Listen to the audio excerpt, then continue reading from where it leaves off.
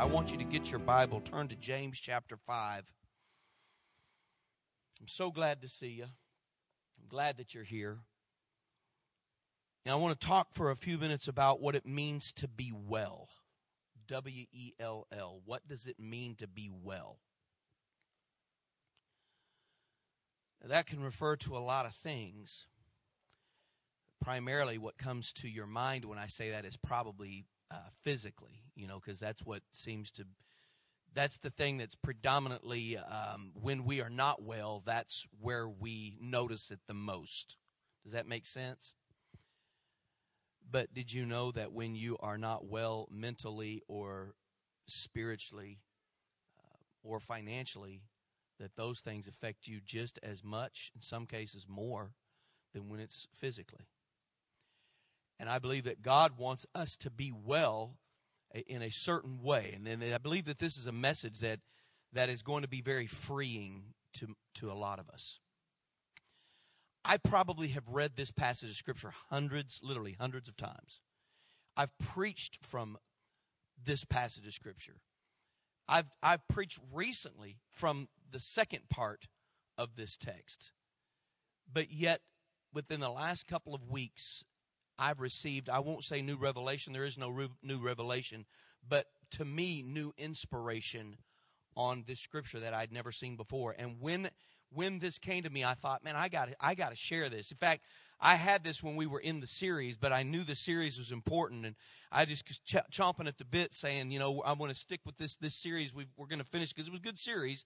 We're going to finish this series, but man, I was waiting to get here with this today. I believe that wellness starts in your mind. I think that if you can learn to win the battles in your mind, you can achieve wellness everywhere else. I think that once you learn how to win the battle in your mind, there'll never be anything again that can steal your freedom or your peace or your joy or your strength. The devil will always attack your mind. If he doesn't attack something else, he will always attack your mind. He will start there first. He will attack other things. But he will attack wherever you're vulnerable enough that it will eventually become a stronghold in your mind. And so many people go through their entire lives, Christian lives, with strongholds that they are never freed over.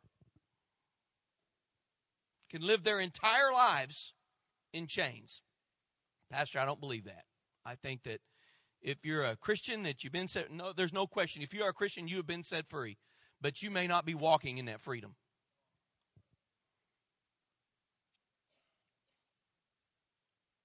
What is it that you struggle with or against?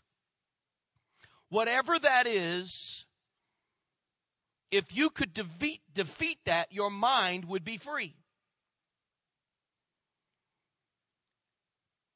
And you say, well, if I'm ill, does that mean that what you're saying, does that mean I wouldn't be ill anymore? That's not what I'm specifically saying, not necessarily what I'm saying.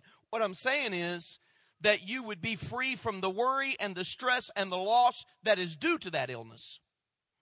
Your mind could overcome whatever is happening to your temporary body. He said, now you're sounding weird.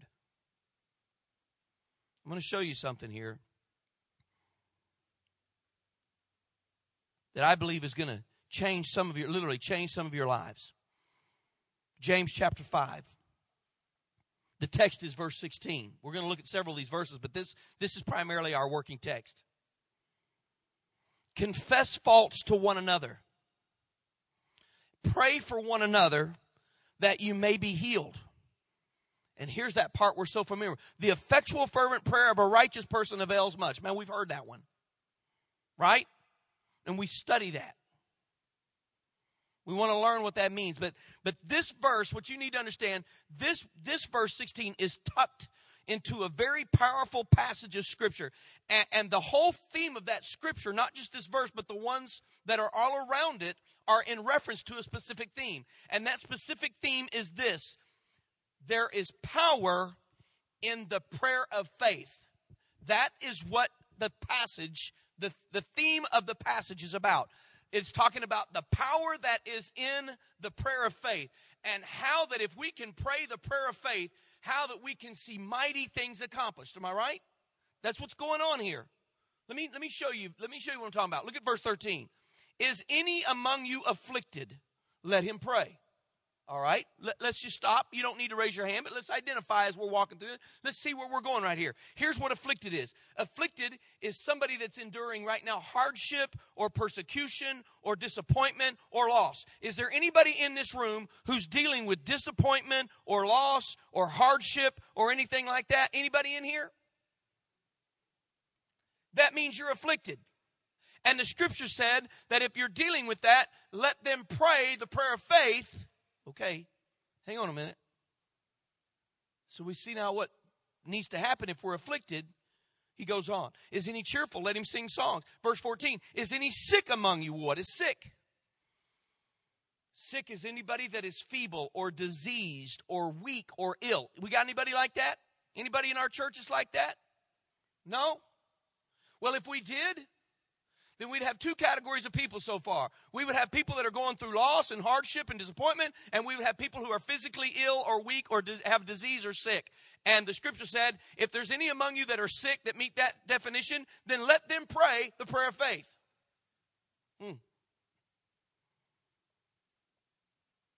Let them call for the elders of the church. Let them pray over them. Let them anoint them with oil in the name of the Lord. And the prayer of faith will cure the sick, and the Lord will raise him up. And let's look at this one. And if he has committed sins, it will be forgiven. What sin? Let's see if we got anybody like this. This would be anybody that has committed an offense against God or someone else or even themselves. We got anybody like that in our church?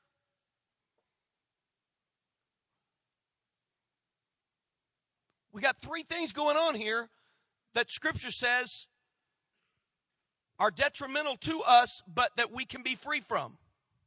We can get over. We can win the battle over these things by praying this prayer of faith. Because this prayer of faith is powerful to the pulling down of strongholds. What are these things? Affliction, sickness, sin in our life. What are those things doing to us? What are they doing to us? Have you ever tried to pray the prayer of faith when you're afflicted? When you're sick? When you're in sin? And then you beat yourself up and say the reason that wasn't effective is because I got this going on. I'm saying to you, what if I could tell you there's something that can happen in your life to where that you could get beyond that, where that you could say, you know what, even if I am at some point ill, I'm still going to be well. Even if I am struggling hardship, I'm still going to be well. Even if I do occasionally fail, I'm not going to be a sinner anymore. I'm still choosing, I'm going to be well. Somehow I'm going to win this battle in my mind so that these strongholds come down and the enemy quits defeating me. Got your attention yet? Anybody want me to go on? If you do, wave at me. The prayer of faith prayed the right way, according to verse 16, is very powerful. It says when it is effectual and fervent. You know what that means? Effectual and fervent means earnest and urgent. Have you ever prayed an earnest prayer urgently? Anybody here? Have you ever prayed an earnest prayer urgently? God, I'm serious about this and it's got to happen right away. And did it come to pass or did it not? I don't know. Maybe it did, maybe it didn't. But if you felt like that prayer was ineffectual, it might have been due to affliction or sickness or sin that had not been put in its correct place. Maybe you were praying out of a place where that a stronghold was dominating your spirit, your mind, and your heart. I'm not saying that it couldn't have still happened, because God in his mercy, I'm telling you, he's answered my prayers lots of times when I was all three of those. One or all three maybe at the same time. And God in his mercy and love still answered my prayer, because I'm his child no matter what's going on. But there's something in me that says, I want to be well, I want to stay well, because I am seeing, according to this passage, that people who are well pray these effectual, fervent prayers that avail much. And I want to pray those kind of prayers. I want to be able to pray them for you, and I want to be able to pray them for myself, and I want you to be able to pray for each other. We got to get well. Somehow we got to get well. What qualifies me to be one of these people? The scripture said, righteous, the prayers, the effectual, fervent prayers of the righteous avail much. Who are the righteous? Am I one of those righteous? I want to be. Do you? I want to be one of those. I want to be able to pray those kinds of prayers. What qualifies me to be one of these righteous people? I see them, the scripture says they're praying powerful, faith-filled prayers for sinners, for sick people, and for afflicted people, and their prayers are productive. I want to be doing that. Huh? You're quiet. I think you're still there. Verse 13 doesn't tell me how to qualify. Look at it. Verse 13 doesn't tell me how to qualify. Verse 14 doesn't tell me how to qualify either. Now, it does tell me what to do. If we find this person that is sick, then what we need to do is we're supposed to round up some of the elders or some qualified people, and we're supposed to go anoint that person who's in need with oil. I got that. Now, that needs to happen. It still doesn't tell me how to qualify. So I'm looking at verse 13, 14. I don't get verse 15 doesn't tell me how. I think the answer is in verse 16. The effectual, fervent prayer that avails much is going to be prayed by somebody who has gotten his or her mind right in accordance with this verse. It tells us how to be made well and how to be the one who can pray for someone else to be well too. And it's a very simple formula. I'm going to give you this formula. By the time we leave today, everybody in this room ought to be able to commit this formula to your mind. You have to walk out of here and just be able to say 3 words. And then from those 3 words, when you walk through your daily life, you're going to be able to say those 3 words, and those 3 words are going to tell you what needs to happen among those in and out of those 3 words. You ready? It's real simple according to this passage of Scripture. Verse 16, that's why we chose it as our text. We want to pray like it says from 13, 14, 15, 16, but 16 tells us how. Here's the formula. Here's where it's found. Number 1, repent. That's easy. Everybody in the room said, I didn't even need to hear this message. I already knew that. No, wait a minute. Because you think this means something different than what it means in this context. Repent is confess. Pastor, I've already done that. I'm talking about that thing in your mind. I want you to stop for just a second, and I want you to get something in your mind. And not that I want you to dwell on something bad, but I want you to get something in your mind. What is it about your life that the devil bothers you with that you hate? And let me put it to you a different way. Whenever you get tired or lonely or discouraged or hurt, where do you go in your mind? Chances are, that's where you sin.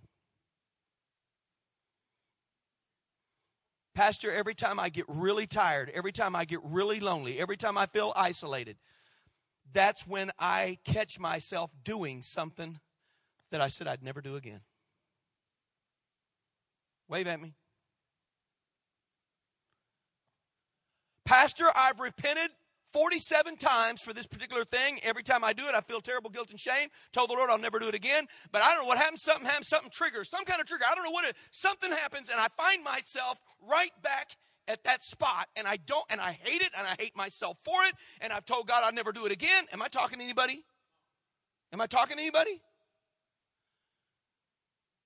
Some of you naturally have things going, it's easy for us, some of us Christians, to start looking around saying, well, yeah, I got some stuff, but it ain't as bad as everybody else's. I mean, my stuff is I doubt myself, or I worry. I'm glad I'm not like that other guy that runs down there and just stays drunk, or that guy that stays on a computer looking at pornography all day. At least I'm not like him. You're just like him.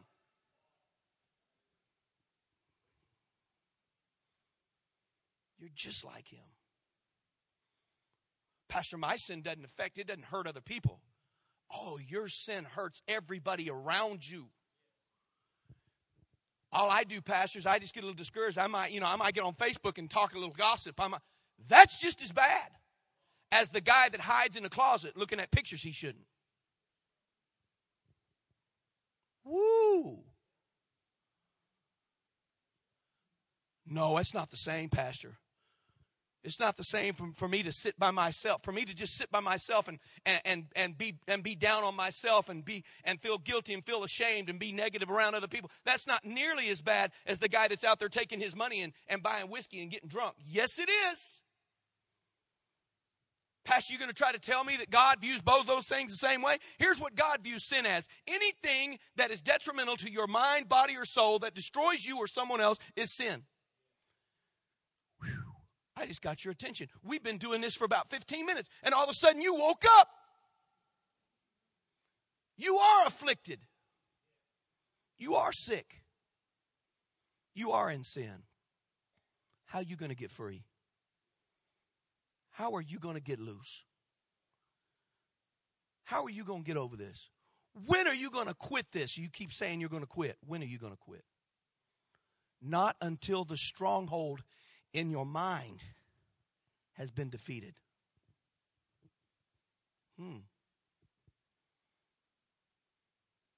This will work. This formula I'm about to give you, it'll work whether you're battling with self-esteem or gambling or drugs or alcohol or worry or bad language or anger or whatever else it is. Wherever it is that you refer to when you go there, this will work for you, because no matter what that is, whether you've told yourself you're glad it ain't as bad as somebody else's, the bottom line is no matter what that is, it's a stronghold in your mind. And it's hindering you from being the powerful person who can pray these faith-filled, productive prayers for yourself and others. What are we going to do? Repent. That's number one. We're going to repent. You said that already, Pastor. You said that.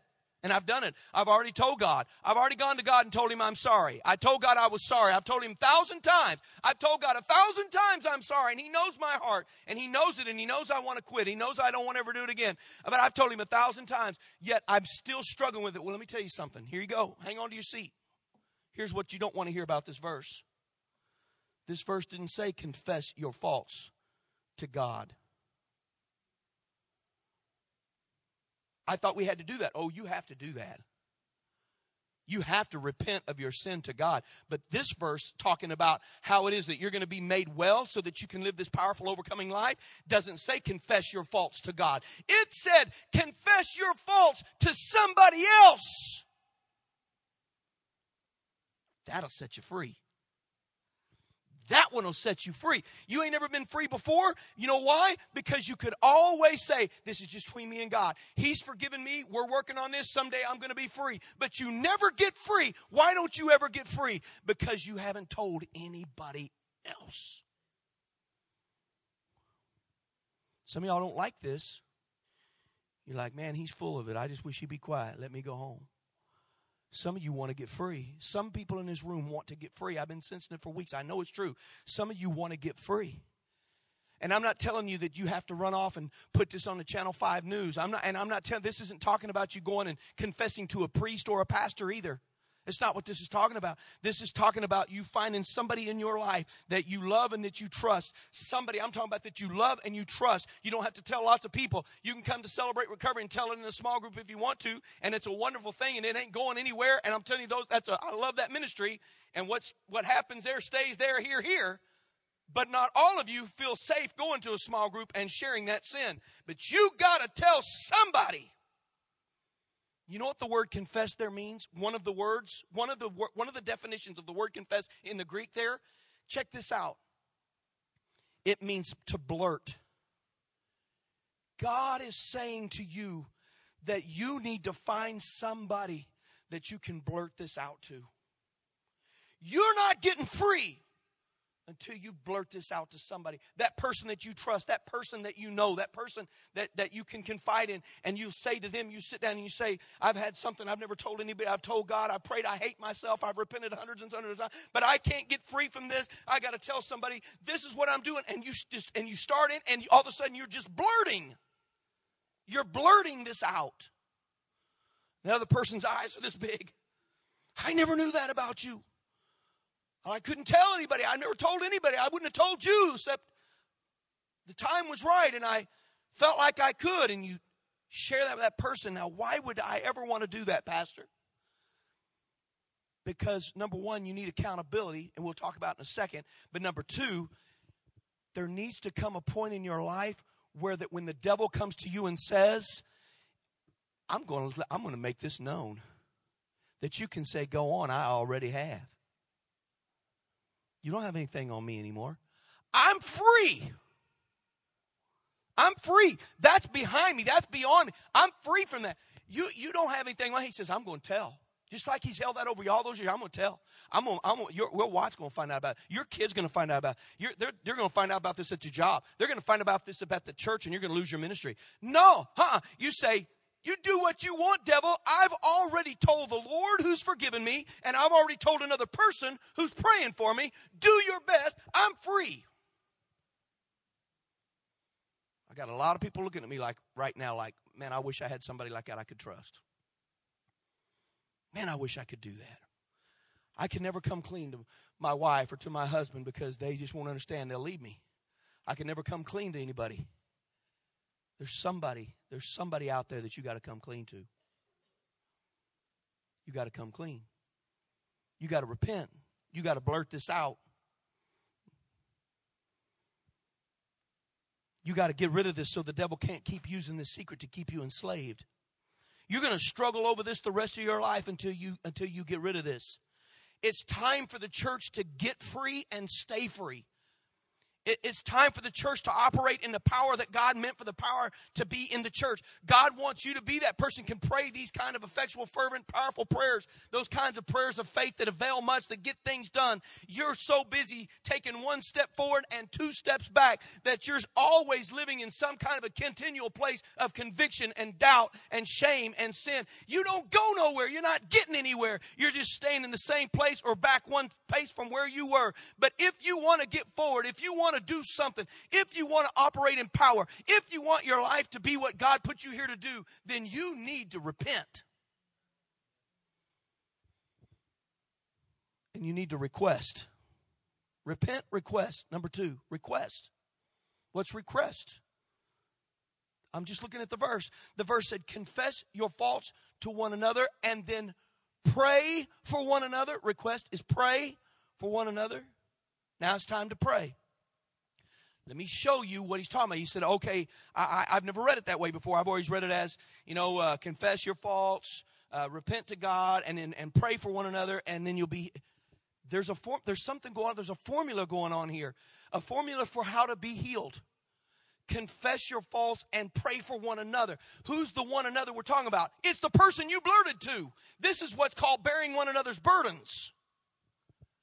Confess your fault to somebody and then pray for that person and them legitimately pray for you. You're just looking at me like you're not sure what's going on here. Let me tell you a story. A dad took his small son to town at lunchtime. They walk into a fast food restaurant and he pops him up on a stool. They sit there, they order their food. The food comes. Little boy knows we always pray over our meal. Dad said, hey, son, today let's just pray a silent prayer. And so they bow their heads and they pray over the meal. And the dad finishes and he looks over and the son's still bowed. Several minutes, this little kid sits there with his eyes closed, his head down, silent praying. Finally, he looks up and the dad said, you finished? He said, yeah. He said, wow, that was a long prayer. What were you praying for? Little boy said, I don't know. It was a silent prayer.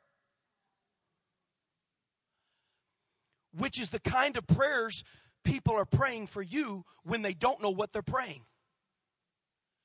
This is why this passage makes sense. You can't tell the world, but if you could tell somebody, all of a sudden that person started praying about you differently. Instead of saying, Lord, I wish that you'd be with Jerry. I feel like there's something going on with him. Man, I don't know what it is, but Instead, you go to the Lord and you say, Jerry's dealing with this, God. I know he is because he told me and I told him and he's praying for me and I'm praying for him. And God, I bind the devil. I bind the enemy from coming against him and discouraging him. And you see what I'm saying? I rebuke the devil in a specific way instead of saying, I don't know what we're praying for. It's just a silent prayer.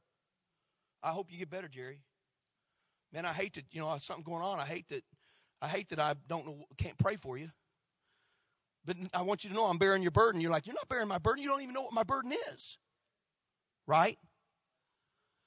Confess. This is all working right here. Look at it, guys. Confess to someone and pray for one another.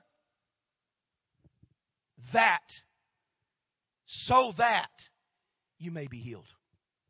All of a sudden, the verse makes sense. And then what follows it is the effectual fervent prayer of a righteous person avails much. So you got two people in this equation now who are praying earnest, fervent prayers for each other, believing in faith that they're both going to be made well and walk in wholeness and effectiveness and purity and productivity. It's solid. Whether you're sleeping or awake, I don't care one way or another, it's solid. You've got this repent, request, and recover that you may be healed. Repent, request, recover. Repent, request, recover. It's the formula. It's an easy formula. Repent, request, recover. That's the goal here. This last one is where we're healed. This is where we are made well. That's our goal in all of this. This is the how. This is how we're going to get well. Some of you remember a lady named Irma Bombeck. You remember? She wrote this years ago. Quote, she said, never go to a doctor whose office plants have died.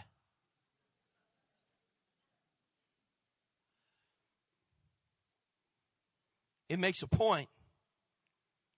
I want well people praying for me. I don't want to go to doctors that don't know how to diagnose me and pray for me and heal me. I want to go to somebody who's right already too. Well people praying for each other are the ones that can march on hell with squirt guns and not be afraid.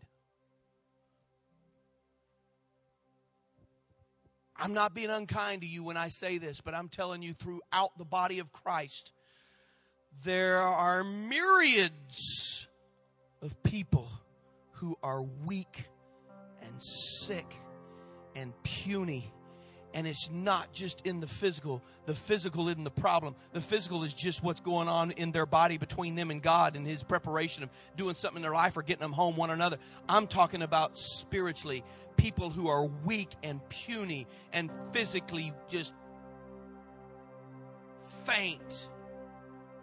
You know who loves that? The devil. The devil loves that. He says, I'm not worried about folks gathering together and singing some songs. They can get together and sing some songs, even pray some prayers. But if they ever get their minds right and they start working together, we're going to be in a lot of trouble down here in hell. If these folks ever start getting well and staying well and marching forward instead of back, and taking it outside instead of always kneeling in the altars and crying and begging God to forgive them. If we can ever get Christians to live the way they're supposed to live, hell will be in trouble.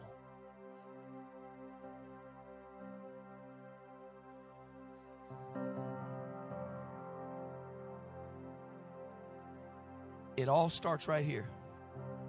It all starts in the mind, right there.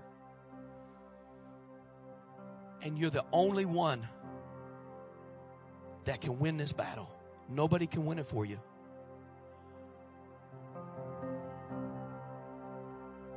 God, thy word have I hid in my heart so that I wouldn't keep sinning against you. How am I going to win this battle? How am I going to win this battle? How am I going to break off this stranglehold? How am I going to get my mind right? Let this mind be in you, which was also in Christ Jesus. Here's something that I know you have to own up to. Every time you begin to submit to that thing that tries to strangle your mind, every time you start going there, there is always something from the Holy Spirit that told you not to. Every time, lady, mama, every time that you start trying to have low self-esteem, you start trying to feel bad about yourself, you start listening to the devil talk about your past, every time he does that, the Holy Spirit always tells you that's not true, and you press on and let that go in your mind anyway. Whose fault is that? Every time, fella, that you sit down at that computer to check your email, and you just happen to find yourself on another website, every time you click that mouse, the Holy Spirit's telling you this is not right. But you know what? It's all right here. That initially, the first time you hear the Holy Spirit, you've made a decision. The first time you heard the Holy Spirit, had you said, hang on a minute, I'm going to take every thought captive. I'm going to decide what I think. And in the name of Jesus, let this mind be in me, which was also in him. I'm going to finally think on things that are pure and that are honest and true and good. I'm going to replace one thought with another. I'm going to drive one thought out with something else. It may require me to change some of the ways I'm doing some things. I might have to change some of my habits so that I quit putting myself in a position to allow those things to happen. Are you still awake? Is anybody still awake? You're going to have to replace those thoughts with another. In order to do that, you've got to have something to replace it with. So you have hidden the word in your heart. You have found specific verses of scripture that apply to your situation, and you're memorizing those verses. And every day when the enemy comes against you and he tries to take that stronghold of your mind, you remember the verses and you begin to spout those verses and say, here's who I am according to the word of God. Here's who I am in Christ Jesus. This is what I choose to think on. This is where I choose to think. This is who God says I am. This is who he says I can be. These are his promises and his blessings for me. I'm not going to let myself go down that road because I don't like the way it makes me feel. I don't like the way the devil beats me up afterward. I'm not going there anymore. Instead, here's what I choose to think. I'm going to win the battle in my mind. How am I going to win it? Repent, request, recover. Say it. Repent, request, recover. Say it. Repent, request, recover. Repent. What's it mean? I got to confess. I got to find somebody to confess this to. Request. You got to pray for me. I'm going to pray for you. Recover. Get well. Get well and stay that way.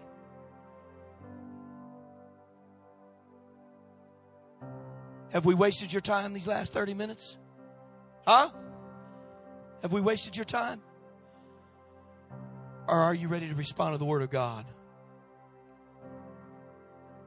Pastor, I want to come down and get on my knees and I'm going to tell God, repent, request, recover. Repent, request, recover.